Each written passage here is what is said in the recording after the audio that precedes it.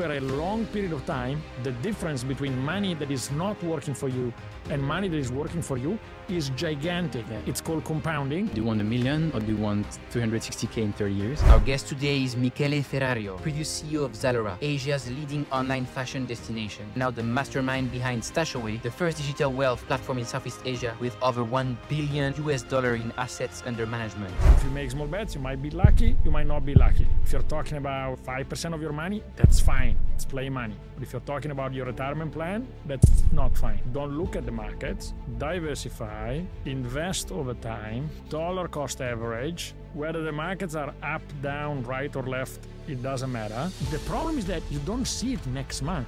You don't see it the following month. You don't see it in 5 months from now. We seek instant gratification. We don't have the intrinsic motivation to actually have this long-term goal and keep at it. Can you spill the beans and tell us what are the few key principles that new investors need to understand? Yeah, so look, the way I think. So, Michele, welcome to the podcast. Thank you for having me, Kevin. How are you doing? I'm good. All good. It's been a interesting 2023. Good start of the year. What's been interesting about it? I mean, from a professional perspective, as you know, as the co-founder and CEO of StashAway, I manage an investment platform. And therefore, I look at markets, global markets, equities, bonds, and whatever else, quite often. And 2023 has been quite interesting so far because most people were expecting a negative start of the year. In reality, it's been quite positive and driven by, just a few stocks. So it's been quite interesting. Where do you think we're going? Because actually, it's true. Even now, there is so much fear about the next big crash. This time is different. This debt deflation, and it's not only often we have in investing there is the older market commentators, people that usually you do better when you go against the crowd. But this time we even have Stan Druckenmiller, one of the best investment manager of all time, who is actually very worried about what's happening. So what's your take? I mean, obviously, no one knows, but what's your take on... My take is nobody knows. And therefore, my take is that you shouldn't think that you know. And what do you do when you don't know? What you don't know is you do the right thing. And the right thing is to don't look at the markets, diversify, invest over time, dollar cost average. Whether the markets are up, down, right or left, it doesn't matter. You just keep investing in a diversified portfolio. You're not making small bets. Because if you make small bets, you might be lucky, you might not be lucky. And you only know after the fact. And if you're talking about 5% of your money, that's fine. It's play money. But if you're talking about your retirement plan, that's not fine. Yeah. So you do the old, boring, unproven methodology. Exactly. And, there is one of my favorite quotes. I actually don't know who said it, but one of my favorite quotes on investing is that investing should be as exciting as watch grass grow. Okay. I hear the one where it's very similar. Investing should be as watching paint dry. I also know that one. Yes. Yeah. Watching grass grow or watching paint dry. That's the definition of investing. And I agree with that. The problem is that because that's boring, the industry around it has built excitement. And how do you build excitement? You build excitement by saying, okay, today buy this and tomorrow buy this other thing. And most of the industry makes money out of transaction. 100%. So the industry makes most of the money out of making you buy and sell stuff, whether it's funds, whether it's stocks, whether it's whatever it is, right? And that you don't make money, but the industry makes a lot of money. Yeah. And that's what you should not be doing. And then you couple that with our generation where we're living in this instant gratification world, this social media world where we are basically all these dopamine hits everywhere. And we need, not only we don't like the boring, but we love and we need the kicks and the highs, and therefore buying the latest meme stock or shitcoin or is exciting. And even if we end up losing money, we actually take the whole thing as a big joke. You know? But it's very human. Look, let's look at what's happening right now, right? So, as I guess, the stock of the year is NVIDIA. Yeah. Chip manufacturer. Yeah. And I don't know the exact numbers, but, the stock grown by more than 100%. I don't know exactly the number over the course of the last few months. And it's very human that as you read it, you're like, oh, wow, I wish I would have bought and I would have put all of my money in NVIDIA in January, and now I would have doubled it. Yeah. Instead, I put in this diversified portfolio and I only made 6% or 8% or whatever that is, right? Yeah. And that's very human. Yeah. Now, when... And I don't know what's going to happen to NVIDIA. Maybe it's going to, dominate the world, and because this makes sense, at least with the AI narrative. There is a shortage of chips, and absolutely, yeah. At least there is an underlying narrative that makes sense. That is not it's tied to something. Yeah, I'm not sure the price makes sense, but let's not go there. Yeah. Let's not go there. So, but let's say I don't know the future. Whatever happens. So let's say that at a certain point, NVIDIA actually, reduces its price because the price drops a little bit because it's very kind of expensively priced right now, and then you don't read it as much in the papers, and so you forget about that, and so your human instinct, I missed that, next time I'm gonna try to jump on the next train. Unfortunately, human biases make all of us terrible investors, and that's why, as an investor, you need to build framework systems, logics that constrain you from those biases. For instance, one product that I think it's horrible in the industry, but actually probably helped a lot of people do something right, is those insurance products with very long lockups, right? So these are horrible because the fees are crazy, super crazy, right? Yeah. And the fees are crazy. They invest for a long term. They probably take less risk than you can as an investor when you think such a long term investment. So when you look at net returns, they're horrible. These are people call them ILPs or any type of insurance linked to investments, and there are several sorts. Yeah. But if I have to say one positive things about these products, that the fact that they lock people up for 20 years, 30 years, they kind of force people to do the right thing. Now, do I believe that that's the right way to help people? No, of course. In fact, we build StashAway the opposite way, where you can withdraw money tomorrow. You can invest today and withdraw tomorrow. But then we encourage you not to do it, and we encourage you to continue to invest like if it was locked, because that's the right way to do it. Yeah, so the contradictory thing is for these insurance products, which, by the way, in some countries, I think are even kind of by law, you need to do some stuff about that. So the entire industry is actually helped by the law. But anyway, the contradictory thing is there's so much fees. We'll talk about that later, the fees and all that stuff. So the compounding of the interest and the fees. So it goes in both sides. Because of these fees, people, if they understood the long-term investing and they would just buy an S&P 500 or whatever index fund, use StashAway, they would do much better.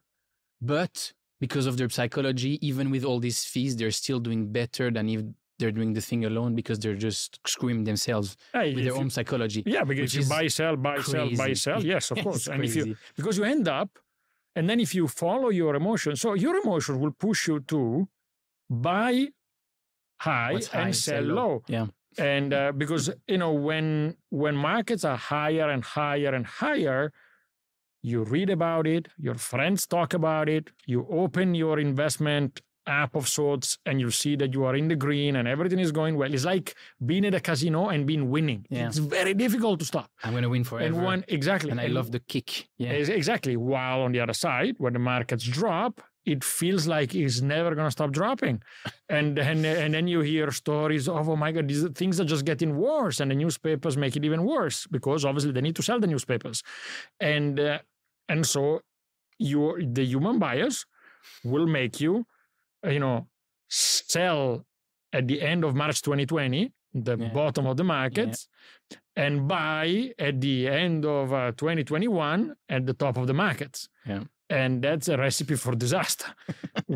I'm not saying... Especially when you repeat it over and over again, which we all do. I agree. So ideally, you should do the opposite, which is, buy in March 2020 and sell at the end of 2021. But that's very, very difficult, if not impossible. So your second best strategy is buy in March, buy in April, buy in May, buy in June, buy in July. Close your eyes, don't look at the markets, diversify. And, 20 years down the road, you're going to pat yourself in the shoulder and have a very nice retirement. Or kick yourself in the nuts because you haven't done that. Yeah, no. But which is what most people did. Yeah.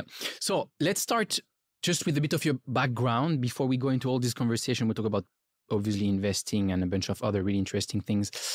What are the key few defining moments in your life that led you to being here today in this studio, sat in front of me as the co-founder and CEO of StashAway? That's a profound question. I need to think about it. Let's actually go chronologically. I would say I was a good student at university. I think that's actually was a key thing, which I think some people underestimate. I joined McKinsey, which was a great platform to learn and a great brand that allowed me to then have more opportunities after that. Through serendipity, so this is maybe through serendipity and a former colleague of McKinsey, I joined Rocket Internet. I founded the Italian office of Rocket Internet. And that it's important because it was my step from professional world of consulting and private equity, which is where I spent the first half of my career, into the more entrepreneurial kind of internet role, so building new companies. And then fourth, when Rocket asked me to move to Singapore, because otherwise I wouldn't be here, to kind of become the CEO of Zalora, because that's why I'm in Singapore today. So these are maybe, so being a good student, I think is paramount importance, because otherwise, all of the following events would have not happened. Especially the first one. So yeah, so being a good student, McKinsey,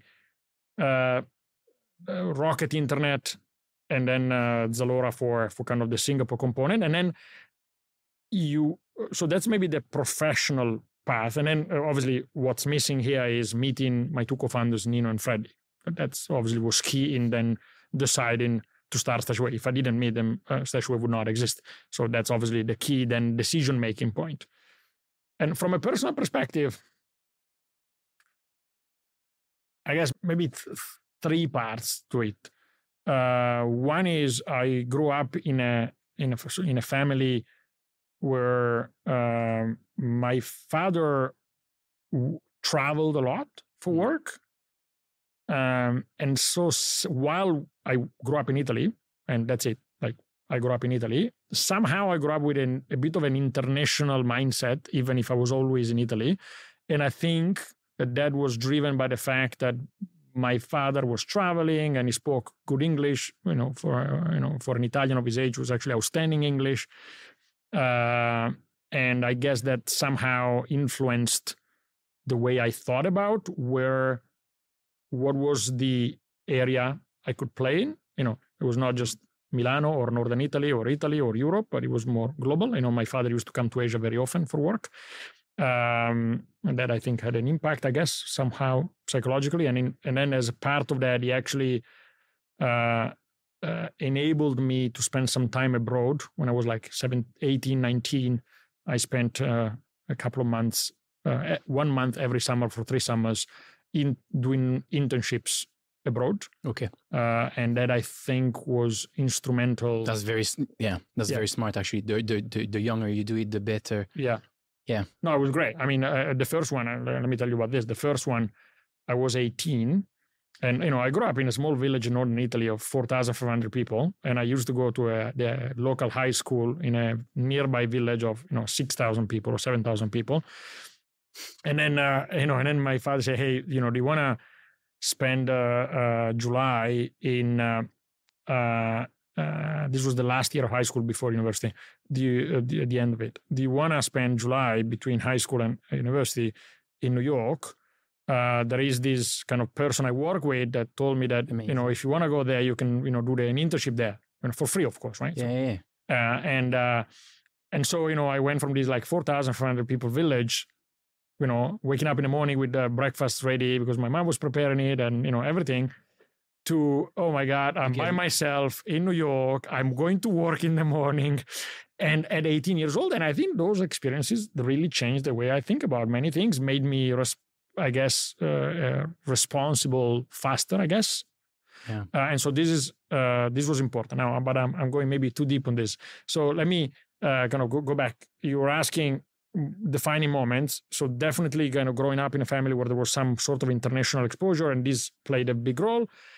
And then two, the fact that then also professionally, I kind of traveled a little bit, with McKinsey, and then went to do my MBA in the US, etc. And then Rocket obviously, brought me elsewhere.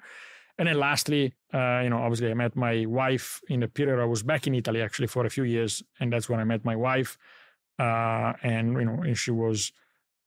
she's Italian, also kind of grew up in Italy with actually maybe less international exposure than I had growing up, but somehow very open to explore. And so when the opportunity to come to Singapore came about, we were just married, no kids at the time. And she was a lawyer in Italy at the time, and she actually had the courage to say, hey, I'll drop my job as a lawyer. Let's try this, which obviously takes a lot of guts and a lot of trust in me, and also a lot of, trust in us as a family. And so we moved here, and, what used to, was supposed to be a year, and now it's been 11. That's what we hear a lot, actually. Exactly. Now it's been 11 years, but obviously it wouldn't have happened without her and without her support. And then, since then we have, we have three kids that were all born in Singapore. And so obviously we've kind of put a lot of roots here. Yeah. I think the fact of moving or just having some experiences early on is definitely like life-changing. I'm also from a village, actually 7,000 people. So I found someone even smaller. Gigantic village. Yeah, and also when I was 20, I went to Shanghai, and then I went to Hong Kong, and you actually get lost there. And I mean, before going, you're a bit like kind of tripping, like, oh man, I don't know what's gonna happen. It's kind of like scary but exciting at the same time. And then you're there and you're getting lost, but it's so amazing because at the same time, like, especially as a man, nothing can really happen to you. So you're there and like you just learn to, I'd say like more like to increase your tolerance to stress at the end of the day. Like how do different situations affect me? I've been through that. I've been through the experience of like not even having maybe for me one time in Hong Kong, I didn't even have a place to sleep at night. So I ended up sleeping in a spa. It was really weird experience, but like super funny at the end of the day. And I realized nothing can happen. I mean, things can happen, but like, it's never as bad as you think. And in general, in life, if you have these early experiences, you're going to realize later there is always a solution. And actually things that look bad, because your brain is wired to get you scared of most things, actually. And it's never as bad as you think. And there is always a way to make it work. I agree. I think the early experiences in managing uncertainty and managing different situations, I do think that helped me become a better problem solver in a way, right? And also judging the extent, the risk you are facing when you look at a specific problem. And as part of it is, as I mentioned, the experiences I briefly touched upon. There was more, very young, semi-professional. I mean, I was going to work, quote unquote, but in reality, I don't know how much work I was actually producing. And I was 18 years old. That's not the point. Yeah, exactly. Yeah. So, but anyway, officially I was going to work, or that was what I was trying to do. On the CV, you can add an experience. But honestly, I was doing my best. But now I don't know how much value I added, but I was trying to.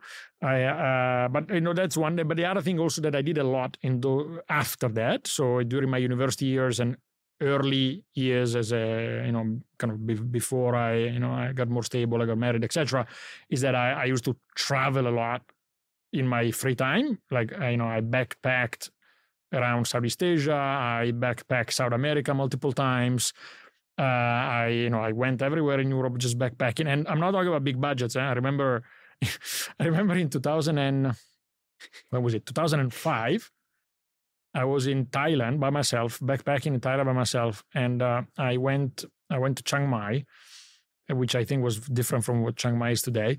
And I took a train from Bangkok to Chiang Mai, a night train. And I remember that I was worried that somebody would steal my backpack. So I tied the backpack to me on the train as I was sleeping on the train. And then in Chiang Mai, I remember I was spending less than $1 a night for the hostel where I was staying, which is but you know, like you mentioned, I don't think everybody needs to do this, but I think the ability to just live in different conditions and kind of go through different things. Very flexible. Yeah, it makes you more flexible, yes. Absolutely, that's so important. I did the same also, traveling through Asia, spent $1 is it's pretty good. Like I think hours were like $3 or $4. Like the worst room I've ever been in the Philippines in El Nido was like many years ago, $3. But actually you realize I'm a creator who can adapt very quickly, and that's the most important. I can go to super nice hotel, I can still stay in like kind of shit places, but at the end of the day I can survive and I can thrive and be happy in any of these conditions, as long as they're not maybe too prolonged. And therefore I can leave my McKinsey job or big corporate job and start a company. Absolutely. No, absolutely. Look, I'll give you a more recent example. So in late 2019, I went to San Francisco for work reasons by myself. And part of the trip, I was sleeping in a hotel paid by a VC company that invited me there. But then I extended the trip by 2-3 days to speak to other venture capitalists. I was in San Francisco, went to Silicon Valley. And San Francisco, I'm sure you heard, is absolutely crazy in terms of prices. And so I was scouting. So when I StashAway started to pay for my accommodation, I ended up staying in, and I wanted to stay central because it makes it easier from a logistics perspective. The best I could find at anything below $250 a night, which is a gigantic amount, it's much more than I spend when I travel for work, was a room without a bathroom. And so, I was like, do I spend $200 for a room without a bathroom or $350 for a room with a bathroom? And I was like, you know what? Do I need the bathroom? Exactly. No, it's so. So what I did, I wake up very early in the morning, so I could. No, but this is stupid. Like obviously, it's not that it's going to change the numbers of StashAway if I spend $150 more, but it's a question of how you think about money, how much value you give to money, and what is acceptable, was it not acceptable, and that was just not acceptable. And this should never change. Actually, even if you make more money, you should say, I'm going to pay more for better experience, but there is so many overpriced things that are often linked maybe with hotels to the brand of the hotel or these things that actually don't make sense. I mean, even if you look at the rents in Singapore now, like you don't really have a choice, but like tough one. That's a tough one. But it doesn't make sense. And if you think in terms of actual value, that's very important. Like the value of something should never change, even if your lifestyle or your income or your wealth changes, because the actual value of the thing is still the same. Yeah. On the other side, what you could, let's talk about rent in Singapore. What you could argue is, okay, there is two different ways of defining value. One is value for you, and one is what the market thinks something is valued at, right? And so, if the market right now thinks that a certain type of apartment is worth, just make up a number, $7,000 a month, and a year ago thought that the same apartment was worth $4,000 a month, you might disagree, and I guess most of us would like to disagree, and most landlords would not disagree. Yeah. But it is what it is, and therefore, then your choice is, okay, do I pay the extra money? So I think value is a difficult concept, right? So it is, but I would argue with this thing called kind of geographical arbitrage. Obviously, you're tied to a place because you're building a business, but especially again, a big advantage of having moved a lot is, you say the value is subjective, but actually, it's less and less subjective the more I've been to different places, seen the different lifestyle, the different taxes I pay in different places, the different prices of the different things, the different quality of life I get. And therefore, I can assign a value to things and say, I accept to pay for this or not. And if I have the luxury to, then I'll move, which is called geography arbitrage. I'll move because I want to have, I know I can have definitely a better life quality somewhere. No place is perfect. There is trade-offs everywhere, but again, moving a lot, especially early on, like helps you assign values to things. No, I definitely agree that actually having the flexibility of the mental flexibility of saying, hey, I'm not tied to a place. I can move. Obviously, it becomes more difficult as you take more responsibilities. You have family, you have kids. Yeah. In my case, you're building a company. And honestly, I think Singapore is a great place. So it's great to be here. But you're right that I think the flexibility of, for instance, in my case, the flexibility of building a company in Singapore versus being back at, what I guess I would consider home, Italy, I think enabled me to have more opportunities. Yeah. So you've been to McKinsey, then you've been to, I think, private equity, Yes. Then you went to Rocket Internet. So I say basically consulting. Then you were saying in one of our previous conversations, you were saying you realized people were leaving consulting for private equity. So there was kind of a trend there, something there, which basically you ended up following. And then there was a new trend, which was basically e-commerce and internet and tech, early 2010s, which you ended up also surfing the wave with Zalora and Rocket Internet. And then there was a new trend, which was fintech, with the neobanks and Revolut, Monzo, and even what you're doing now, StashAway, is definitely tied to fintech. And these trends, they really help people who maybe are not building businesses yet to kind of maximize their career opportunities. Because if you follow the right trend, you're going to be in the right place.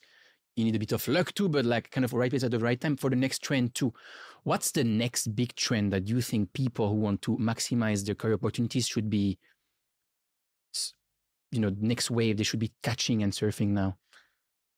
So let me maybe tell you two things. So let me answer your question in a second. But before I do that, I actually think about my career choices slightly differently.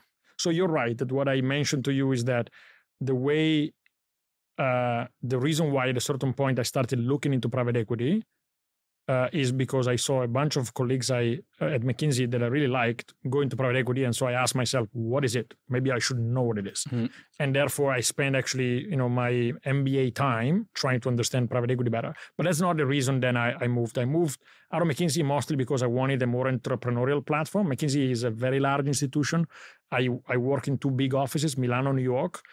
And so those were a bit too kind of not enough entrepreneur. There was not enough space, I thought. And then I joined a small private equity shop. I didn't join KKR. Mm-hmm. I actually decided to go to a small private equity shop because I wanted to have more entrepreneurial opportunities. And so when Rocket Internet came knocking at my door, I was like, okay, that's maybe my chance to be ahead of the curve. If you put this in context, this was in 2011. This was in Italy in 2011.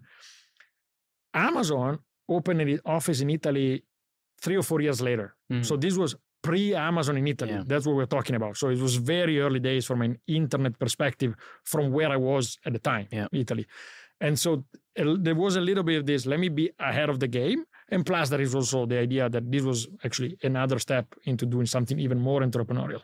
So having said that, let me answer your question. What are the new trends? It's a difficult question to answer. I've been historically skeptical of some of the hype in some of the technologies that have been very much talked about in the last few years. While I do, blockchain, I think there is a lot of things that will be impacted, and I see a lot of applications on custody and many other areas. But I thought that there was a bit of overhype in the past. I don't know now where we stand, but I thought it was a bit of overhype. Now no one gives a shit anymore. Yeah. It's these cycles where everybody goes crazy about the thing and then it's gone. It's gone. Yeah. If you talk about that you are in the industry, like people say they're in finance now. They don't say they're in blockchain. Okay, yeah, no, crypto is different. So also crypto, I was not an early adopter, and honestly, to my mistake, I wish I was. But I came to the train quite late on the crypto side, and I do see potentially some areas of continued development, but I was also always more among the skeptics rather than among the ones super bullish. I have to say that on the artificial intelligence train, while I do think there is some overhype right now, I actually think that the potential to change many things is incredibly concrete. So to answer your question, I do think that artificial intelligence is a trend that people should consider looking into if they're looking at doing different things. So it's what does that mean concretely? It's joining because it's very technical. So it's joining a company. Let's say you do marketing, for example. It's joining a company that is integrating some AI or marketing some AI in their products. I think it's first of all is working on yourself. Is making sure that you are upskilling yourself. So I was speaking at our own town hall a few weeks ago, and we kind of everybody at StashAway. So this is from marketing to engineering to compliance to customer support, everyone. And what I told everyone is you should spend if you are less than 55, which is 100% of people employed at StashAway, you might want to spend a lot of your free time, your evenings, your weekends, trying to make sure that you learn how to use AI to become better at what you do. Yeah. That's your first step. And so I think that you need to work on yourself. You need to, I think, make sure you're in a company that embraces change and enables you to learn, enables you to grow, enables you to try new things and maybe do some mistakes here and there. I don't think everybody needs to work at NVIDIA to be in AI, right? So it's not that you need to work at the people building the chips to actually benefit. I think the power of what's happening with artificial intelligence is the breadth of its potential impact, and therefore there's going to be opportunities in many different areas. And so you just need to make sure that if you want to harness this opportunity, you need to first of all work on yourself, on your skills, and on your openness to these new technologies. And secondly, being in a place that enables you to experiment, to learn, to do stuff. So it's actually, how can I get much better at my job using AI? And almost every job now can be complemented with AI. You just take ChatGPT 3, 3.5, 4, and you realize, oh man, I didn't realize, but I'm able to be much more efficient in everything I'm doing. So that's the first step, basically. It's that. And then the problem with that's an issue actually. We're saying you need to work in a place that embraces change. If you look at most of the big corporations, like for the moment, what they're doing, they're saying no, you can't use AI because all this data is gonna go everywhere and it's too dangerous, and like they're not it's the same as the cloud. 2014, 15. Oh, no. My server's in the cloud. Are you crazy? All my customer data everything is going to be in the cloud anyway, and everything is going to end up with AI anyway. Yeah, I think prohibiting the people to use new technology is absolutely crazy. And so if you are working in a company that prohibits you to do that, de facto they are reducing your development, right? And they're potentially making you unemployable in the future, which is something that you need to think about. I mean, that's so don't take the excuse that your company is prohibiting the usage of AI to not spend your evenings or your weekends on learning this stuff, because I know not everyone has the luxury to say, employer, you don't want to, you're prohibiting me to use AI, therefore I'm going to change. Obviously, a lot of people don't have this luxury to say, I'm just going to change my job but it's not an excuse to just say, this is not going to happen, because it's actually happening already at a crazy pace. Absolutely. You use your personal computer and in the weekends, do some experiments, which don't need to be just learn, right? Just put yourself out there. And I think that, we're still in the very early phases of this. And AI obviously is not just ChatGPT, is not just, obviously it became very, very, it went on the first pages of newspapers recently because of ChatGPT and generative AI. But in reality, there is, much more happening and much more that has been happening for a long time. And I was speaking to our chief investment officer, Stephanie, a couple of weeks ago, and she wrote she's a computer scientist, and she wrote her master thesis in, I think, 2001, 2002, something like that, at Stanford in artificial intelligence. So 2001. Yeah, something like that, 2001, 2002. Yeah. So this is not something that, so it's been just a development of many things over a long time. And we actually, all of us deal with AI technology in many, many different ways already. Now it's becoming available to all of us. I think that's what actually Gen AI makes it possible. And therefore, the potential impact is now more obvious to each of us. So to your question, so to your initial question, which is, what is the trend that people should jump on right now? But I don't think that necessarily to maximize your career potential, which to me means making sure you continue to have fun at what you do. Yeah. You need to jump on the next technological train. I don't think it's that simple. I think just make sure you're in an organization that enables you to have fun, enables you to have responsibilities, enable you to learn, and that's what matters, and that's what will pay off also financially if that's what you're targeting at the end of the day. In terms of trend, I do think that, out of the many, many trends we've been kind of talking about over the last few years, I do think that artificial intelligence is maybe the one that is the broadest potential impact, and therefore is the one that everybody should pay attention to. Yeah, it's very practical, actually. Even yesterday, I had to write a business plan for one of my businesses, actually, and I was just postponing for weeks. Like, I don't have time to write this business plan. And then I was like, I could go on Upwork or Fiverr, this freelance platform, and just hire someone to write it for me. So they're going to ask me all the right questions. I'm going to answer, and they help me frame the whole thing. And then I just go, business plan AI, and there's these AI softwares where you just answer. They're doing what the dude on or the gal on the Upwork would do. Yeah. But now, it's just, I answer this question. The thing is writing the whole business plan for me with doing analysis of trends. And I'm like, and I paid $19. And my business plan that I thought would take me a week or two, obviously I'm going to have to go through it and but the chunk, the base is there. It took me 45 minutes. I paid $19 and it's there. And it's just you can apply this to everything, food recipes, sports stuff, probably learning music, everything. It's crazy. And probably it was already there before, but now we have this much bigger awareness that this is a thing, and therefore we're going to start to think for everything we need to do, we're going to think about, is something using AI already available? And it is. And therefore you're 10 times, 100 times faster and better. So it's the people say now AI is not going to replace you, but someone who knows how to use AI will.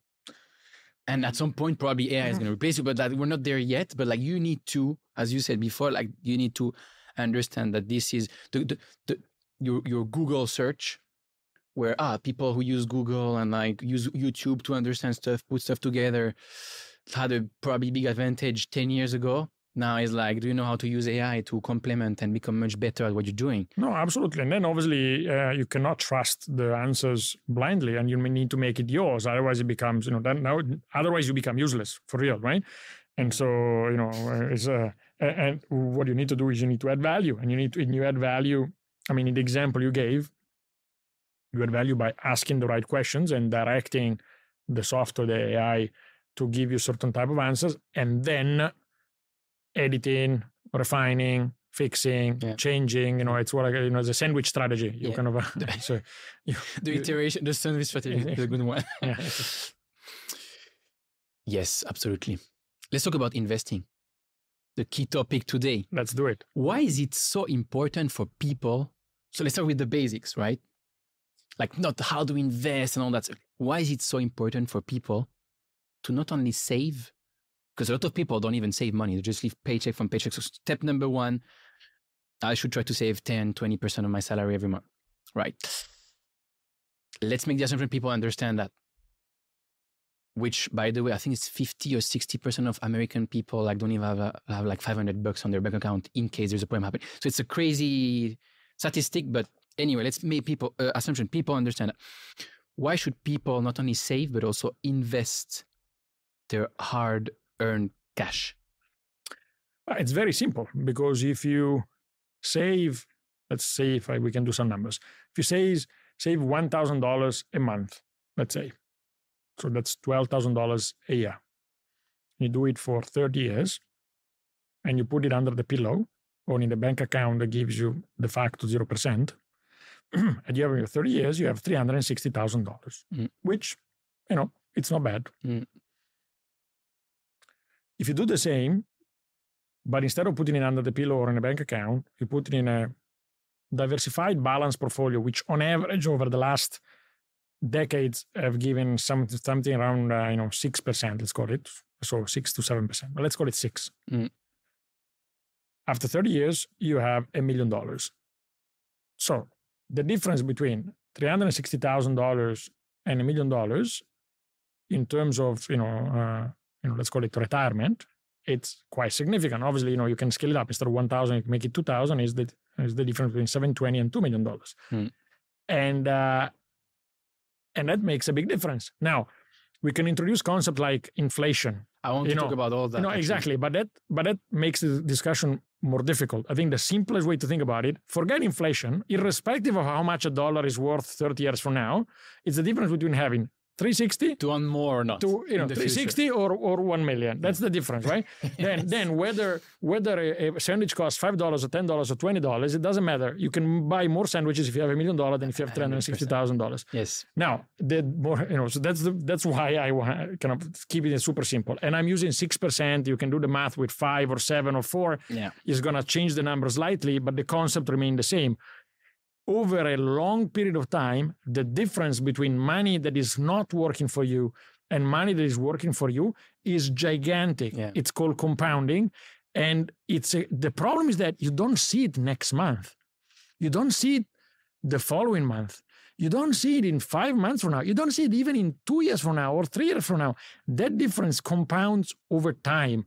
And we are wired in a way that we seek instant gratification, and therefore we don't appreciate this compounding effect, and therefore we don't have the intrinsic motivation to actually have this long-term goal and keep at it, yeah. Be constant, be disciplined, etc., etc., etc.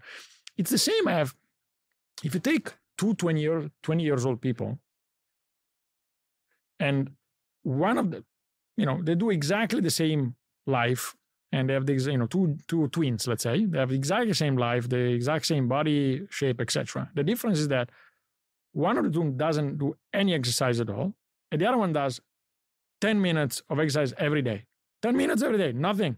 Nothing, but compounded every day. After 20 years, they would be completely different people. Absolutely. Completely different people, right? It's only 10 minutes every day, but if you do it every day, discipline for 20 years is going to change you completely. The same happens with money. It compounds. So you want to talk about inflation? We can. The brain, just regarding compounding, the human brain doesn't understand exponential growth. So therefore, the only way you can do that is either take an Excel spreadsheet and calculate the compounded interest, which is a bit weird, but there's also a lot of compounded interest calculators online or on most of these wealth management platforms. Yeah. And I suspect on StashAway too, like you basically have, if you invest that much at that percentage, look at the growth of your portfolio over time, and you can project yourself. And then there's always this kind of cue or benchmark that you have, and you look at, I know I'm investing every month. Yeah. Because I want to get there one day. Versus, and then you need to know that it's not going to be a linear journey, right? So it's not that the markets go up by. That's the next. So when I say 6% in 30 years, on average, it doesn't mean 6% every year. So 6% a year in 30 years doesn't mean 6% every year, and definitely does not mean 0.5% per month. You're going to have positive months, positive years, negative years.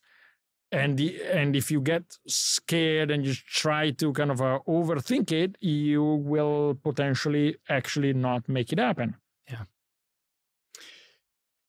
Let's try to go a bit deeper into that. So now we understood the very, very basics. I still want to go a bit deeper into what we call inflation, and also how it's tied to basically the agenda of the central banks. So it's actually going not only with inflation, but saying, the whole concept of wage deflation, money printing, the fact that asset prices go up, therefore retirement costs more and more because asset prices go up, but wage don't go higher or don't follow. Like this concept basically. So not too long, but at least we understand why is everything becoming more expensive And therefore, why is real estate also becoming more expensive? So if I don't have it, it's becoming expensive. But if I own it, stocks or real estate, I'm beneficiary. But why? How is the system built so that this stuff is actually, so people understand, I'm not just doing a gamble on the future that these companies are going to do well, but actually the entire system is built for these asset prices to go up. I mean, the way I simply think about it. I mean, first of all, let's start from the concept. What is inflation? Inflation means that positive inflation means that price of goods and services grow over time. Most central banks in the world target an inflation rate at around 2% per annum. So a good assumption to make is that in the next 30 years, you're going to average more or less 2% per annum inflation, right? So if you're thinking about a long term, I mean, this year it's going to be higher, but over the long term, more or less inflation will probably be 2% because that's what the central banks want, and the central banks actually have the tools to make it happen. What does it mean is that the sandwich that today costs, actually let's do easier number, where can cost $100? A chair that today costs $100, let's say, next year on average it costs $102, the following year it will cost $104.4. Yeah.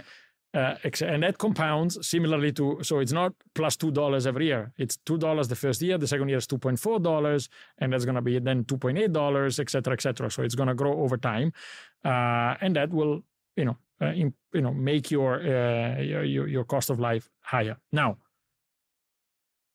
as you work, most probably your salary will also grow in line with inflation, or if you're making a good career, probably higher than inflation. Yeah. I mean, as you get more senior, actually your salary will probably grow faster than inflation. And so you actually become wealthier versus the cost of your life.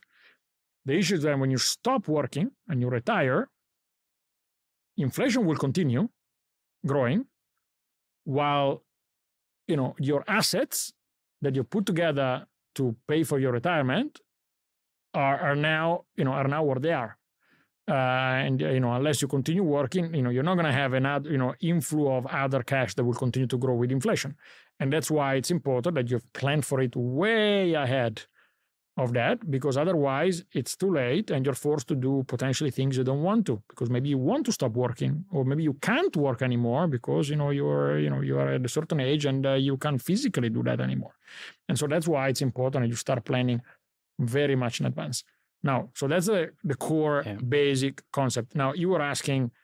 So just before that, basically it means that, back to our first question, which was, why should you invest and not just keep your money in cash? It's because of this 2% inflation every year, which might be more in the future. We'll see about that. Your purchasing power is just becoming less and less. And again, because if you understand this concept of compounding, $2 this year, next year, 2.4, in 30 years, it's going to be a lot. Yes. And if your money is not working to at least beat this 2% every year, you're getting really screwed.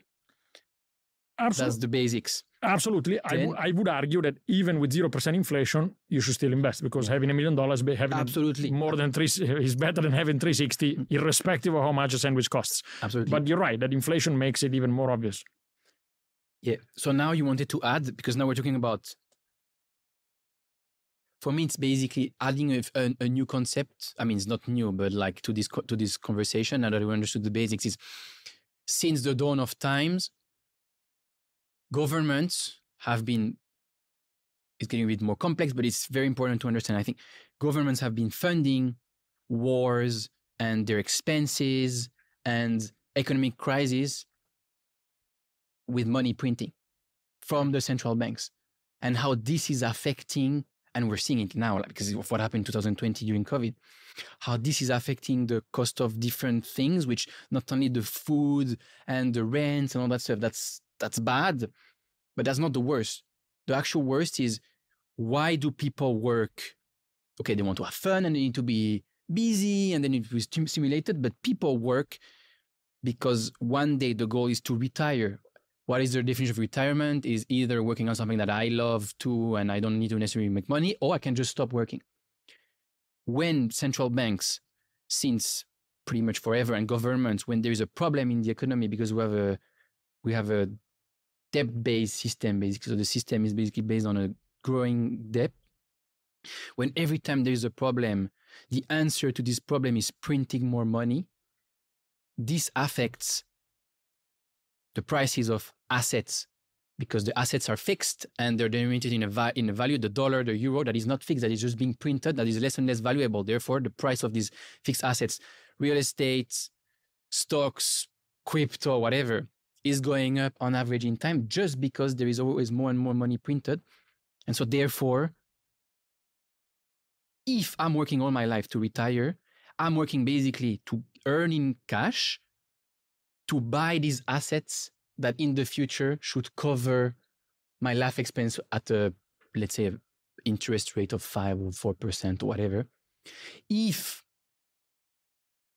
let's make the assumption I don't have an amazing career where I just like get these better jobs and grow my income a lot. Let's say my income like increases like following inflation, 2%. But then the central bank is printing and printing and printing money, and therefore these asset prices that I need to acquire to one day be able to retire are becoming more and more expensive, because it's what's happening. Why is real estate going up like crazy since forever, or stocks? That's basically what we're trying to get at. Like in this conversation is it's partly because yes, the companies I'm investing in are doing great. That's one thing. But the actual thing is there is so much money printing that if you look in terms of real return and nominal return, I think it was so it's Raoul Pal he was in 2000 since 2010, 2009, since the QE, quantitative easing after the great financial crisis. He was just saying, let's divide the S&P 500, so stock market, real estate, by the central bank balance sheet to see whether the growth in this asset is due to good performance or is due to money printing. And basically we're saying, look, so nominal, basically we went up a lot, but in real rates, we're kind of flat, meaning that almost none of this growth would be from actual growth, but much more from money printing. Look, I'm not an economist, and so the economists listening will hopefully accept my apologies in advance for my simplifications. Also, I don't want to go. I'm not going to go too technical because I'm not the right person for that. But obviously, cycles of money printing have an impact on all asset classes, and we saw it in the last few years, right? So it's the 2021, let's call it asset bubble, or kind of market tops across multiple asset classes, was driven by the fact there was a lot of money in circulation, and as soon as the banks started to dry up a little bit, and in order to fight inflation, obviously that has an effect on all most asset classes. In reality, when you look at the stock market today, more or less, I'm looking. Let's look at S&P 500. It's now at around somewhere between 17 and 19 times price earnings. That's the kind of core measure of value right now. So de facto, you're assuming you're going to get a bit more than 5% earnings yield. It's not dividend, but let's call it earnings yield on your equity, assuming no growth, which is more or less the historical standards, and it's a kind of it's not a crazy number, right? So now, obviously, this is a broad number. It doesn't look at all the companies out there. It's not cheap. It's not expensive. It's more or less, the average was 18 times, and now I think it's a bit above that. It's maybe 19 right now, driven mostly by the famous 6 or 7 companies. Yeah. And so, regarding that, I saw this morning a chart or yesterday that was saying this year, I think this year the market is up. So US market is up 11%. If you take out these top 7 companies, you're basically flat at zero. Yes. Yeah, no, exactly. So, but no, exactly. So it's incredibly narrow right now. But forget it for a second. This is something that happened in the last 6 months. But in general, I don't think that the message is that increase of prices of assets over time is driven by some sort of financial manipulation or excessive money printing. Money printing has an effect on markets and on asset prices for sure. Depending on expected returns in different asset classes, you're going to see money moving from one place to another. And so, for instance, this year we're starting to see more and more money moving to short-term government bonds because, 2 years ago they were giving 0, now US giving 5%, Singapore's giving 3.5%, etc. And probably starting to see now more kind of a slightly longer-term bonds attracting capital as well. But this is simply natural movements of investment trying to get the best returns, and I think it's fair and it's kind of good behavior of the market. Are there bubbles out there? For sure.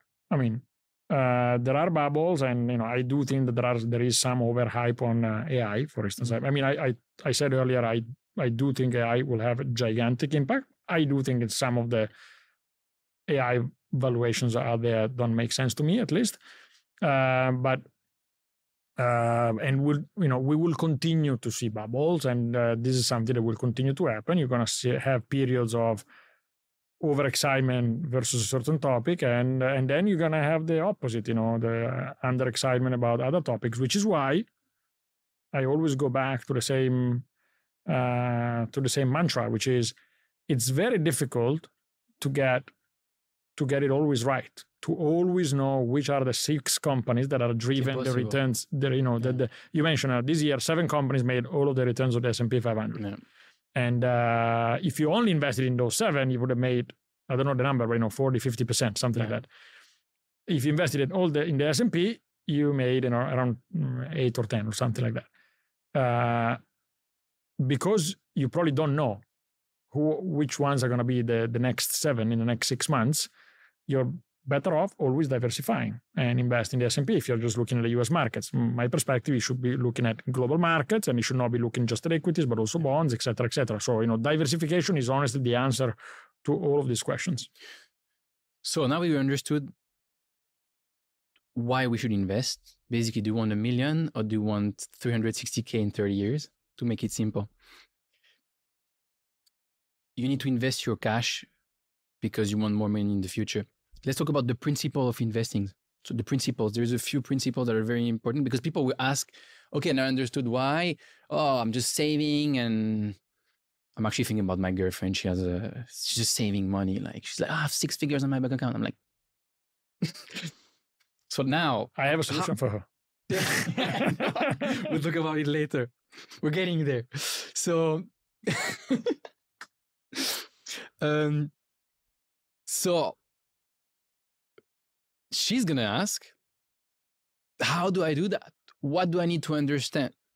And so just before we start the conversation, like a few principles, I'll just recommend 4 books that I read that I think are amazing to start my journey. The first one is called Unshakable by Tony Robbins. Yep. That's basically a summary of a bigger book that I also read that is also amazing called Money Master the Game. The third book is The Little Common Sense of Investing by John Bogle, the founder of Vanguard. And the 4th book is called A Random Walk Down Wall Street by Burton Malkiel. And all these books basically say the same thing. So probably you can read 2 of them, but it's just like you want to read maybe 2 or 3 different authors to realize, it's actually always the same. Yeah. Because everybody's saying the same, and everybody who's been making a lot of money has been applying the same very kind of boring principles, which we'll talk about right now. So Michele, you're building a very successful business around those principles, basically, and around making it easy for people to invest. So can you spill the beans and tell us what are the few key principles that new investors need to understand if they want to apply their financial goals, to reach their financial goals? Yeah. So look, the way I thought about it for myself, and I couldn't find a solution that helped me, and that's why I started building StashAway, is quite simple. what you need to do is, as you mentioned, you need to invest. First of all, you shouldn't just be out. You need to diversify. So you shouldn't bet in a single company or even a single segment or a single sector or a single country. So you need to diversify it across asset classes, depending on your risk level, but you don't want to have probably equities and bonds and gold and real estate, and I'll talk about risk in a second. You want to diversify across geographies. All of us have what is called a home bias. Yeah. So if you talk to British people, they'll have excessive investment in the UK. Americans have excessive investment in America. Singaporeans have excessive investment in Singapore. It's normal and it's wrong. So diversify geographically is important as well. Diversify across sectors and themes, let's call it, just more broadly. So diversification is very important. You also need to diversify across times.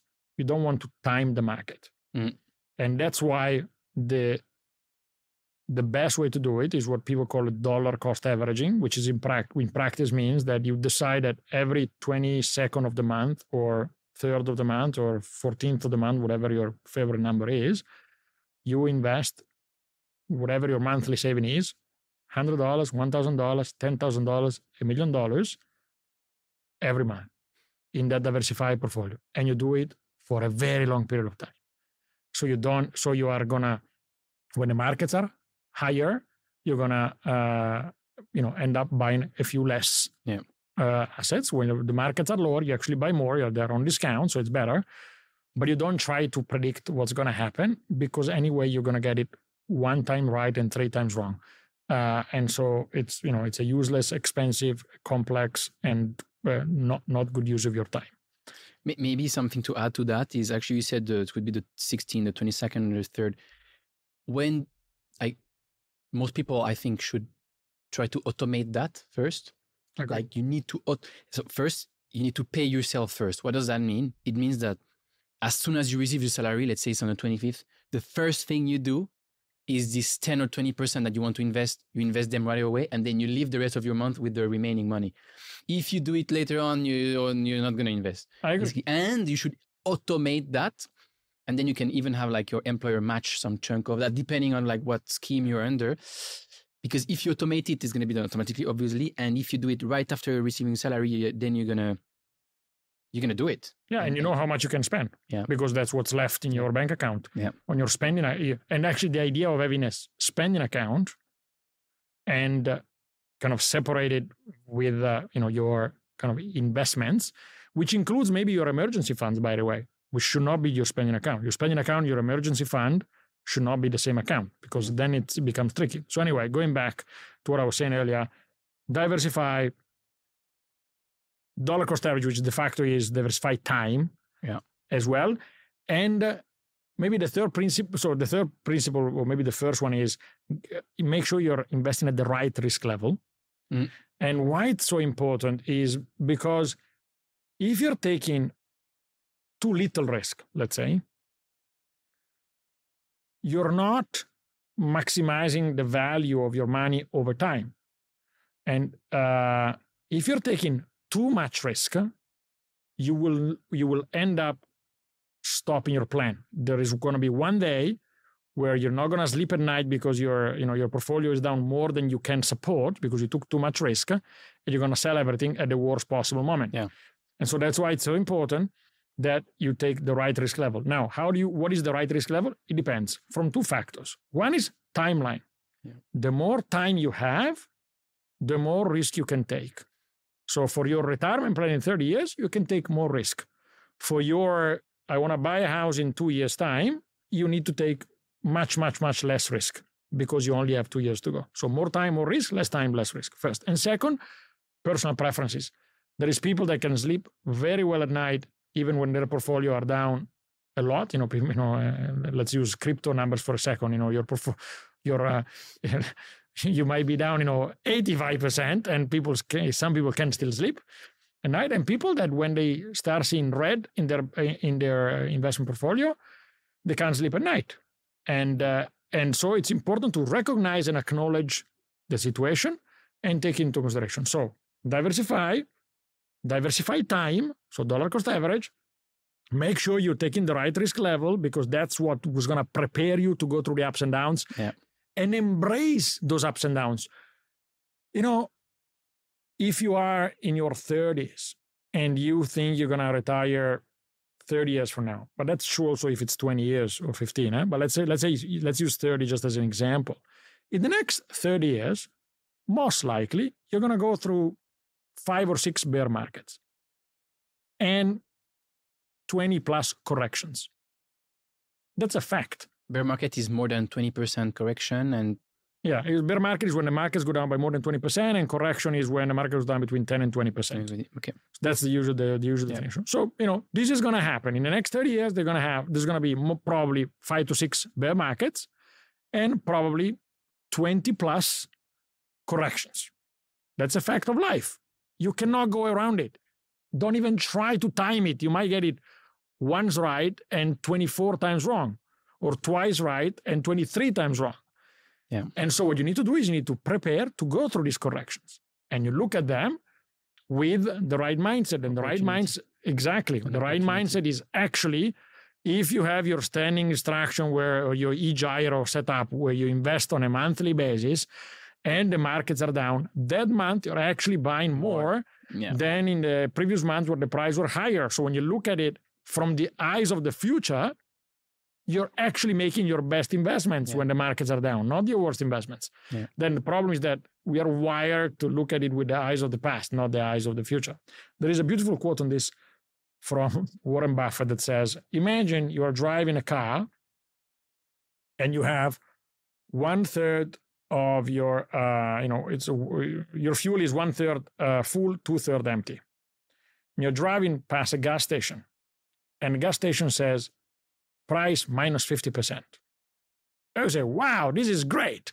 You drive in and you fill your tank, right? You put the 2/3 on because it's cheap. You're happy. If you're early in your investment career, and therefore your investment tank is 1/3 full and 2/3 empty, because your earning potential is much higher than what you earned so far, you're going to invest more in the future than you invested in the past. And you have more time, ahead of you, and the markets are down, let's use the same number, 50%, you should, use the same logic, should be happy because you're fueling the tank at a lower price for future benefits. It's honestly, obviously very difficult as a human being to grasp this. It's just against all of our biases, but it's the right way to think about it. So in the Unshakable, I think, the book, one of the things that struck, and I read it many years ago, one of the chapter is called Tax, Fees, and Fear. So the thing is, what are the things you control in investing? You don't control the markets, what they're doing. But there's 3 things you control. Taxes, which is going to be very easy for us because, we're in Singapore, so it's much better for people. There's no capital gain taxes, there's no tax on dividend, etc. Fear, you just talk about it, like risk profile, to make sure that you can stomach these bear markets or these up and down. And the last one is fees.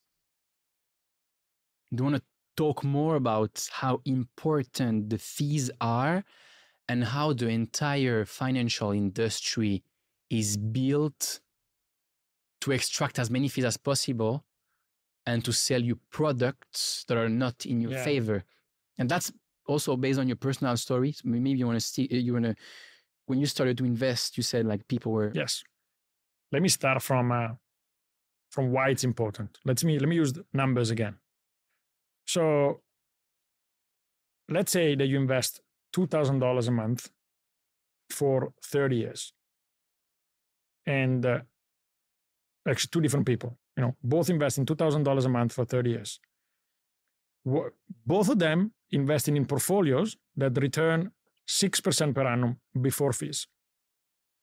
Same risk, same sophistication, same intelligence, same returns. 6% per annum gross of fees.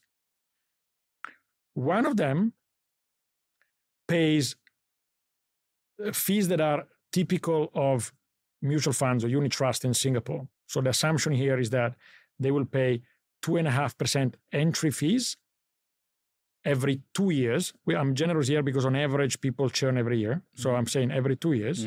And then around 1.5% per annum. Again, I'm generous here because on equity products is actually 1.8, 1.9. So one of them pays 2.5% every 2 years, churning product, and 1.5% per annum on everything. That's more or less what you end up paying all in if you're investing through kind of a unit trust structure. Then we can talk about the different products, but that's kind of your more or less your baseline if you invest with a bank. The other one pays I use the StashAway number because I have the StashAway numbers in mind. But anyway, our fees, which starts from 0.8%, they go down to 0.2% as your portfolio grows larger. So on average, during this journey, you probably end up paying 0.3, 0.4. I don't have the exact number, but the numbers are doing right. At the end of the 30 years, remember, same return, 6%, 6%. At the end of the 30 years, the first guy, the one paying the bank's fees, will have $1.2 million. The second guy will have $1.8 million. The only difference has been fees. Yeah. Now, the difference between 1.8 and $1.2 million, which is 50% more, 50% more, $600,000 is the difference between a retirement where you watch a lot of TV and a retirement where you go to Paris once a year, or you go to Tokyo once a year, or you go to Seoul or once a year. Or let's be even more extreme. Is the difference between one where you're basically worried if you're going to die, if you're going to run out of funds before you die. Yeah. Which is a catastrophe, but it's happening to a lot of people. Or one where you just basically have, and the one where you worry, you're probably not retiring. You have to work longer because you don't know. Whereas the other one, you have a great retirement. So it's changing everything. Absolutely. Or one where you could say, actually, I don't want to retire at 65. I can retire at 60 or at 58. Whereas the other, you need to work longer. So it's a massive difference of just making a different decision on who I invest with and what fees, the difference of the fees. Why? Because these fees compound over time, the same as the interest, correct, except they work against you. Exactly. So it's not that you paid $600,000 more in fees. It's that the fees you paid early on, they're not in your investment account any longer, and so they don't compound for you any longer, and therefore, reduce your total amount at the end. Now, this is not the worst of the problems, though. So this is why it's so important. The worst of the problem to me is that the typical fee structure in most of the investment industry creates a series of misalignment of incentives. Completely. So very important. If the person that is talking to you about investments makes money at the end of the month personally, makes the bonus, makes the career, etc. If he or she sells you products that make more money to the bank or the institution the person is working for than for you, obviously, and for good reasons. I mean, this is not being a bad person. This is just, this is a problem of incentives. For good reason, this person will when decided between showing you product A that gives to the bank, 1%, and product B that gives to the bank 1.2%, which one do you think they're going to show you or promote you a bit more? Obviously, product B. Are you 100% sure that they're going to show you product B because they think, in all honesty, that product B is better for you than product A? Maybe sometimes you have that alignment of logics, but in most cases, at least the question mark remains there. So, and this misalignment of incentives over time reduces the efficiency of your investments, not just on the cost side, but also on. So the assumption before was having the same 6% gross returns. Here I'm telling you, actually, in reality, probably you're also going to leave money on the table on the sophistication side because the system is just built in a way that doesn't incentivize the person on the other side of the table to actually help you, make sure that you make money over time. So what you're saying is that your financial advisor in your classic bank doesn't have your life as a priority. But and I don't I'll give you an example. I don't want to make it personal though. So it's not a financial advice. It's not a fault of the relationship manager or the private banker. It's just that the incentive system is built that way. Yeah. It's not their fault. So, and that's the difference between what we call these mutual funds and these ETFs. So two things regarding that. First one is, again, these books that I read, and kind of like the statistic is, when you start to investing, what do I invest? There's thousands of products. There's what we call actively managed products, which is people say, I'll buy and sell and I'll beat the market. I'll do better than something where you just buy the average market, which is the difference between a mutual fund and an ETF. An ETF is basically buying the market.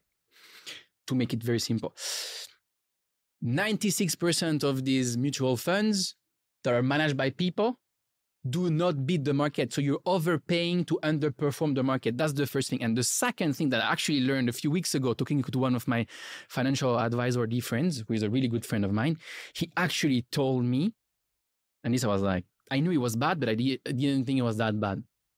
He told me, bro, I'm in town for 2 weeks because I need to make money. I'm like, how do you make? I know financial advisors make really good money. The principle is, I find someone who has, let's say, $1 million to buy a certain product. And he's telling me, actually, let's say 1 million, for example, could be 5, could be 100K. Whatever. One out of the 1 million that I get from my client that I invest for him or her, 10% of that, so 100,000, is locked in for 10 years. Because the company that is providing this product knows that within 10 years, they're going to be able to do certain performance just with this 10%, I'm able, as a financial advisor, to get 5 to 10% of the whole 1 million, so 50 to 100K upfront like that. That's my commission. I get 10%. And then he says, obviously, I never tell this to any of my clients or prospects because they would never give me their money if they know that there is directly 10% of the whole amount that goes into my pocket and that is not invested in the future.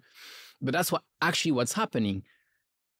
So, I mean, it's pretty clear, right? The finance industry is very opaque with a lot of kind of wording and difficult terms and everything. But it's because the entire financial industry makes money out of all these people who just don't understand what to do. And they know, I need someone, I'll give you my money because I trust you, because you're a banker, you have a nice suit and you have a nice tie. And so the products you mentioned, so those are typically insurance products. So these are ILPs, whole life, universal life endowments, where either you have a one lump sum immediately, you invest in $1 million or $100,000, lock it in for a very long time, or you have a commitment to invest a certain amount of money every month for a very long time. These type of products, because they have very long lockups, they give incredibly generous commissions on day zero to the salesperson, the relation manager, the bank, either the institution or the person, depending on the structure. And again, and the fees that are, if you look at the fee structure of these products, which are usually very difficult to understand, even if you read the prospectus, they are stupidly high, like, somewhere between 2 and 3% per annum, which is a gigantic, I mean, it's more than the numbers I gave you, I used for the example earlier. And so that's in fact one of the other products that actually gets sold a lot for this reason. One thing in their defense is they're often also able to create some tax structure for the clients that might come from another country, and in the long term you might be able to say, but at least that's how they feel better about the whole thing. But nonetheless, very important to understand that the fees that often we don't even really know what we're paying, and like it's all hidden and everything, and that most of the industry is not incentivized to help you out, and therefore you are the one who gets screwed because you're going to have to work longer or you'll be more stressed during your retirement. So that's why you should think about low fees and go for these cheaper options or products like ETFs or what you guys basically are doing as StashAway. Yeah, but look, and you were talking earlier about active versus passive, and so you're right. And when you look at the statistics, you quoted a number, I guess, from Spiva, showing that active managers actually underperform the market on average, 95% over the last 15 years or something like that. So a gigantic number. The way we think about it is that it's now proven over the last 2 decades that security selection doesn't pay off its costs. What does it mean? When you think about investments, you have two steps. The first one is I have $100 and I need to decide how much of these $100 to put in equities, stocks, how much in bonds, how much in real estate, how much in gold, etc., etc. Let's say that you decided to put 10% in North American equities. That's your asset allocation decision. So now you know that you're going to have $10 for North American equities. The next step is security selection. I have $10 to invest in North American equities. Do I invest in Amazon, in Google, in Microsoft, in General Motors, in Tesla, etc., etc.? That's security selection. So the statistics you quoted earlier shows that security selection, so the process of actively deciding whether to invest in one company or another, doesn't pay off. Like professionals doing it as a job, over the last 95% of professionals doing it as a job in the last 20 years actually underperform the index, the market. Yeah. Okay? And that's why we strongly believe, and not just us, all the books you mentioned actually say the same thing, in investing in what are called passive instruments, ETFs or index funds. So, investing in, again, ETFs being the most easy ones because they are traded as a stock. They're passive. They simply buy the market. They buy the S&P 500. They buy the tech sector of the US. They buy the global bond index, etc., etc., etc. Now, where there is impact to be made is on the asset allocation side. Depending on different studies, BlackRock says 80%, Vanguard says 94% of the difference in returns between different investment portfolios is driven by asset allocation. So the decision of having 10% gold versus 15 versus 0 is much more important than the decision to invest your North American equities allocation to Amazon, Google, or Tesla.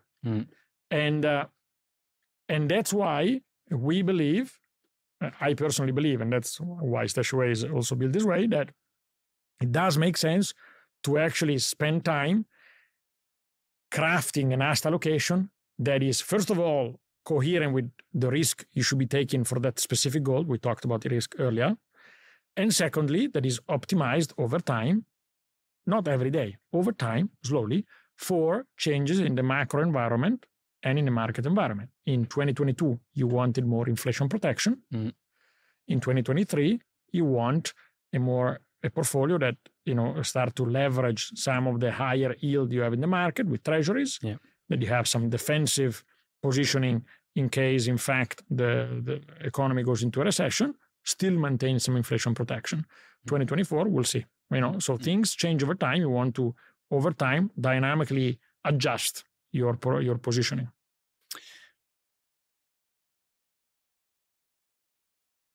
I mean, the next question is very logical, and we kind of understand it after everything we've talked about. Why did you build StashAway? What is it, and why did you build it? So I started StashAway with two other people, Nino and Freddie, my two co-founders. In 2016, we started. And the short answer to your question is that the idea came from me and came from the fact that I was extremely pissed off with the banks. At the time, I was the CEO of a company. I was decently paid. I was saving money. I started to accumulate cash in the bank, similarly to your girlfriend. So CEO of Zalora, accumulating cash in the bank and not really knowing what to do with that. No, I knew what to do because I have a background in finance. So I knew what to do. I didn't have time. Yeah. And, I had 2 kids at the time and a wife and a fairly demanding job. And so I just wanted to not do food. Kind of, exactly. Yeah. I just wanted to do something right? Yeah. So I wanted to feel good with myself. And I had 2 young kids. So I was in a phase where I was like, okay, I need to make sure that I take care of them, right? Yeah. So I had a little bit of money suddenly became something a bit more important than, I had, my daughter was actually recently born and my son was 2 years old. So it was very, very young kids. And so I was starting to think about, okay, I need to be responsible. I guess that was the real thinking. I need to be responsible. And I wasn't, because cash in the bank, I knew was a mistake, as we discussed earlier. And so I went to the 2 banks I was banking with. I'm not going to name them, but, 2 two very large banks. There's not many large banks in Singapore. No, one Singaporean, one international, very large banks.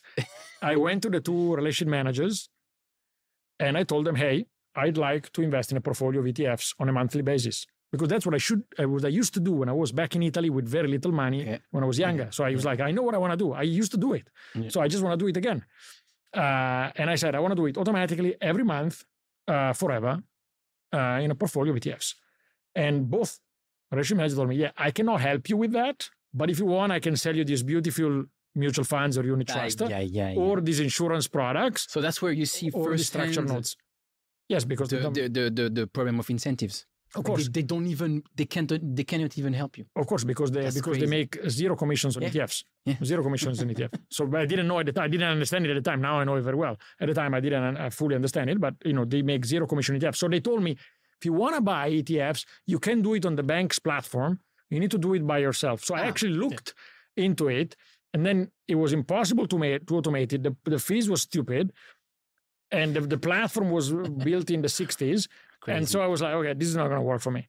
And these are, the two banks acted exactly the same way. They keep pitching me the same three products, all of them.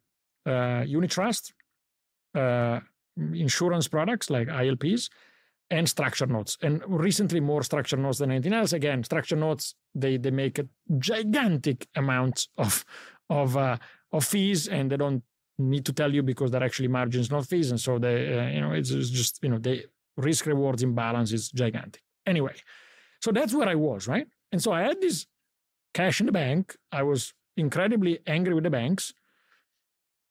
And then one day in April 2016, I found out about the existence of digital investment managers, or robo-advisors, as people like to call them. I don't like it, but that's a name that used to be used a lot in the US. And the way I found it is that the largest shareholder of Zalora, a Swedish company called Kinnevik, led a funding round in the largest robo-advisor in the US, Betterment. Yeah. And so this landed on my desk because I used to check their reports, the Kinnevik reports, and I read about it. I was like, okay, fully digital, ETFs based, low cost. And I was like, that's where I want to invest my money. Yeah. So I went on Google and I wrote robo-advisor Singapore, thinking, let me find a local player, I'll invest there. And I couldn't find any. Nothing. Yeah. And that's when I said, maybe I should go back to my original finance roots. Remember my in a career started in finance, and that's what I should be doing. And that's when I look for co-founders. I met first Nino, our CTO, then Freddie, our chairman of the investment committee. And when I found Nino, close to 2 decades of experience building tech companies, and then Freddie, more than 2 decades of experience in investing billions of dollars for institutional investors, I thought there's not going to be anyone that can build such a complementary experienced team. And that's how we started. That's how the best companies are built, by solving a problem that you experience yourself and you're very frustrated about, and then finding a way to scale it to the masses. And that was absolutely needed for everyone. And then there is just the education part. Like, people need to get educated and understand. But that's why the first part of this podcast was all about, kind of trying to educate people on why they should invest, and then how, and then there is platforms here, because even these few simple principles we talked about before, it's still like, for someone who's it's too much. So like, I want something that I can just put my money, is just going to invest every month for me. And I know they have my best interest at heart in the long term, because the person who built that or who started that actually had all these frustrations, and instead of complaining, basically said, I'm going to solve my own problem and then make this available to other people. But in fact, one of the brand DNA tagline that we used to use internally in the early days was, we want to build the investment service we want for ourselves. Yeah. That was the way we discussed it internally. And in fact, all of my money is invested with StashAway. My wife also has an account with all of her kind of a personal spare cash, because that's the way we, so all of your money that you're investing for a retirement account, anything, is all on StashAway. all of my financial investments are with StashAway. Wow, amazing. So pretty much all of my friends are on StashAway, basically, which shows that... That's good to hear. I was actually saying, I'm having Michele on the podcast, and we're like, I know StashAway, I'm using it. But some of them are not happy. Yes. Why are they not happy? For something you don't control, which is the markets. So how do you deal with people? Because people want to use a platform like StashAway because it makes things much easier and you don't have to think too much about it. But at the same time, the less you want to think about this stuff, the less you are kind of educated, the less you are patient with these markets. And we've been kind of trained for the last 10 years, 12 years before COVID and even after COVID like that. It's just an up-only mode. How do you deal with people who are not happy and complaining because, I'm down 20% on my money this year? And when is my money coming back up? Like, should I just use another platform because they do better? No, it's a good question. So look, as we discussed a couple of times earlier, right? So a long investment journey will go through ups and downs. And let's use the same example as before. If you have a 30 years time horizon, you're going to go through 5 or 6 bear markets. We just went through one. And through 20 correction. We went through one in Q4 2018. Since we launched in July 2017. So since we launched, we had a Q4 2018 correction. Yep.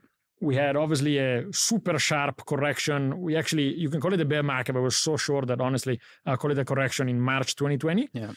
And then we went actually through a bear markets over the last few quarters. So this is what happened over the last 6 years. So it's coherent with what I said, in 30 years, expect 20-ish corrections and 5 to 6 bear markets. How do we deal with it? And in talking to our clients, since the early days, so, when the markets are going well, we've always told clients there will be ups and downs. Don't get overly excited when things are up. Don't get overly depressed when things are down. Continue investing, dollar cost average. We have e-gyro solutions, so you can actually completely automate it. And that's the right way to do it. First. Second, make sure you have the right risk level. Because when things go well, you will feel, I should take more risk. Yeah. Why? Because if I took more risk, I would have made 8% this year instead of 6%. Fair. But then when March 2020 happens, and the portfolio makes whatever minus 12% in a month, and the other one makes minus 14 or 15% in a month, that makes a significant difference. And then also the speed of rebound is different, right? And so making sure you have the right risk level that enables you to feel right and to feel you're doing the right thing, even through the ups and downs, is incredibly important. Now, what we offer is extremely diversified. We manage the asset allocation dynamically, and over time we've done well. So since we launched in July 2017, so we have a bunch of portfolios. But if you look at the core, it's 12 portfolios. We have also a few other products, but the 12 core portfolios, the majority of them have actually overperformed the benchmark. Quite significant. That. Okay. Yeah. So the majority of them have overperformed the benchmark. There is the higher risk ones they have not, and there are 2 reasons for that. One is that we launched them later, and so they didn't benefit from the earlier. So we launched those products around a year and a half later after the first one, and so they had less time. And the second one is that they had a China technology allocation in 2021 that actually depressed the returns in 2021. So, looking back, obviously, that actually has depressed the investment during that year, and that was kind of an asset allocation imperfection during the year, which depressed returns. But it's now, if you look at it with a 3 years, 4 years time frame, so since inception, let's call it, we actually more or less at benchmark. So, last year, the higher risk portfolios have overperformed benchmark by more than 5 points. And so we have continued to do quite well. What do I say to your friends? It's a long-term game, as I mentioned earlier. Continue investing now, because if you're down, you're going to be able to buy a bigger chunk than in the future, and therefore you're going to do better in the future. And now is basically not the moment to take your money out. I mean, taking your money out is like the worst thing you could do. Yeah, but in general, you're going to screw this compounding. but my general message is even more simple. It's not even about continue investing when the markets are down and stop investing when the markets are high, or withdraw when the markets are high. I think my main message is don't continue. So if you continue to believe that you're doing the right thing, and so in practice what you started, which was investing in a diversified portfolios with the idea of doing it for a long time systematically, and you still believe that's the right thing, keep doing it. It will pay off. And keep doing it irrespective of markets. Markets are up or down. It doesn't matter. You keep doing it, and you do it for a very long period of time. That's the right thing to do, and it will give you your expected returns over time. So if you have a high risk level, you're gonna land at your somewhere between 8 and 10% per annum over time. Mm-hmm. If you have a low risk level, you land at 4 to 5% over time. You just need to give it time. Absolutely.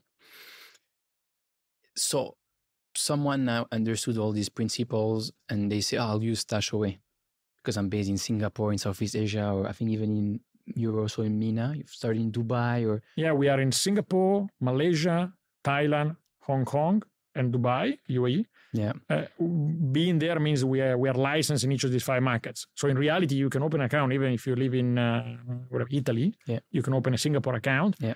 But we're not licensed in Italy, and we don't have a bank account in Italy. You need to send the money to Singapore. Okay. While in each of these 5 markets, we accept local money, and we are licensed locally. So kind of to wrap up today, I want to invest, but because we need to wrap up. You said how are we going to talk that long? But it's actually already over. I'm shocked. And there is so much more we could talk about. I'm shocked. We're going to do another episode too about AI and all this stuff, education, all the stuff we want to talk about. Anyway, so to wrap up this episode, I want to start investing, but I'm scared because recessions and crash and everybody's scared, and I have a lump sum. What do? I have 50K to invest now. So it's not as easy as saying, yes, I'm going to start investing 10% of my salary every month. What do I do? It's a good question. So the short answer is it depends on how big of amount it is for you. It's 50K, 100% of your net worth, or is 1% of your net worth? Yeah. I'll give you my specific case. When we went live with StashAway in July 2017, all of my money was in cash. Yeah. And that was everything I had. Yeah. And so what I did is I set up a 24 months monthly plan. Okay. Where, I took my cash divided by 24, and every month, 1/24 of that cash was going to get invested into the diversified portfolio. I had a few portfolios for different reasons. Yeah. Time diversification, basically. Yeah, exactly. Now, looking back, actually, it would have been better if I invested everything on day one because the markets went up. Because the markets went up over the time. But looking back is too easy, and on a risk-adjusted basis, it was the right thing to do.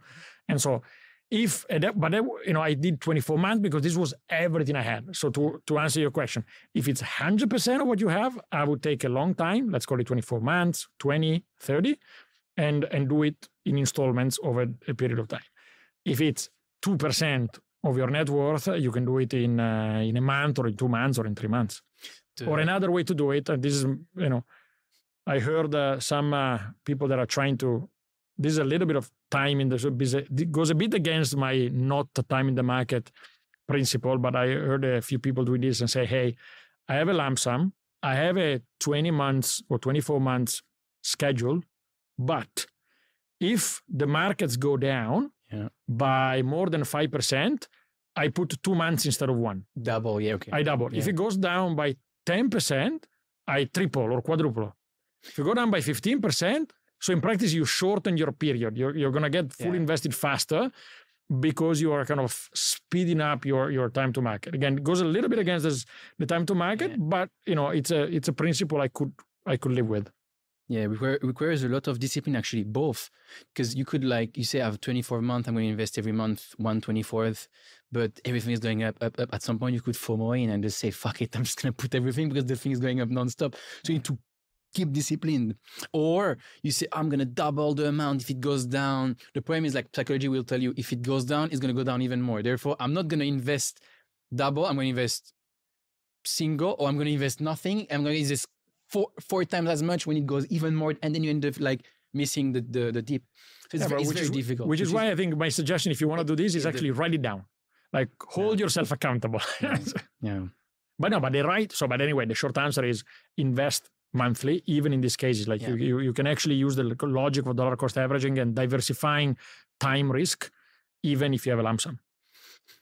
Amazing. Thank you so much for your time, Michele. And thank you so much for what you're doing for people in APAC and in MENA, because this is so important. And this is so important because there's a big problem since forever with this kind of finance industry and education and the new technologies and the internet, and making people understanding that this stuff is actually not that difficult, especially with these platforms, and that this thing, the earlier you start, the bigger impact it's going to have on your retirement. It's so important. Absolutely. I agree. Thank you for having me. Thank you so much. Thanks.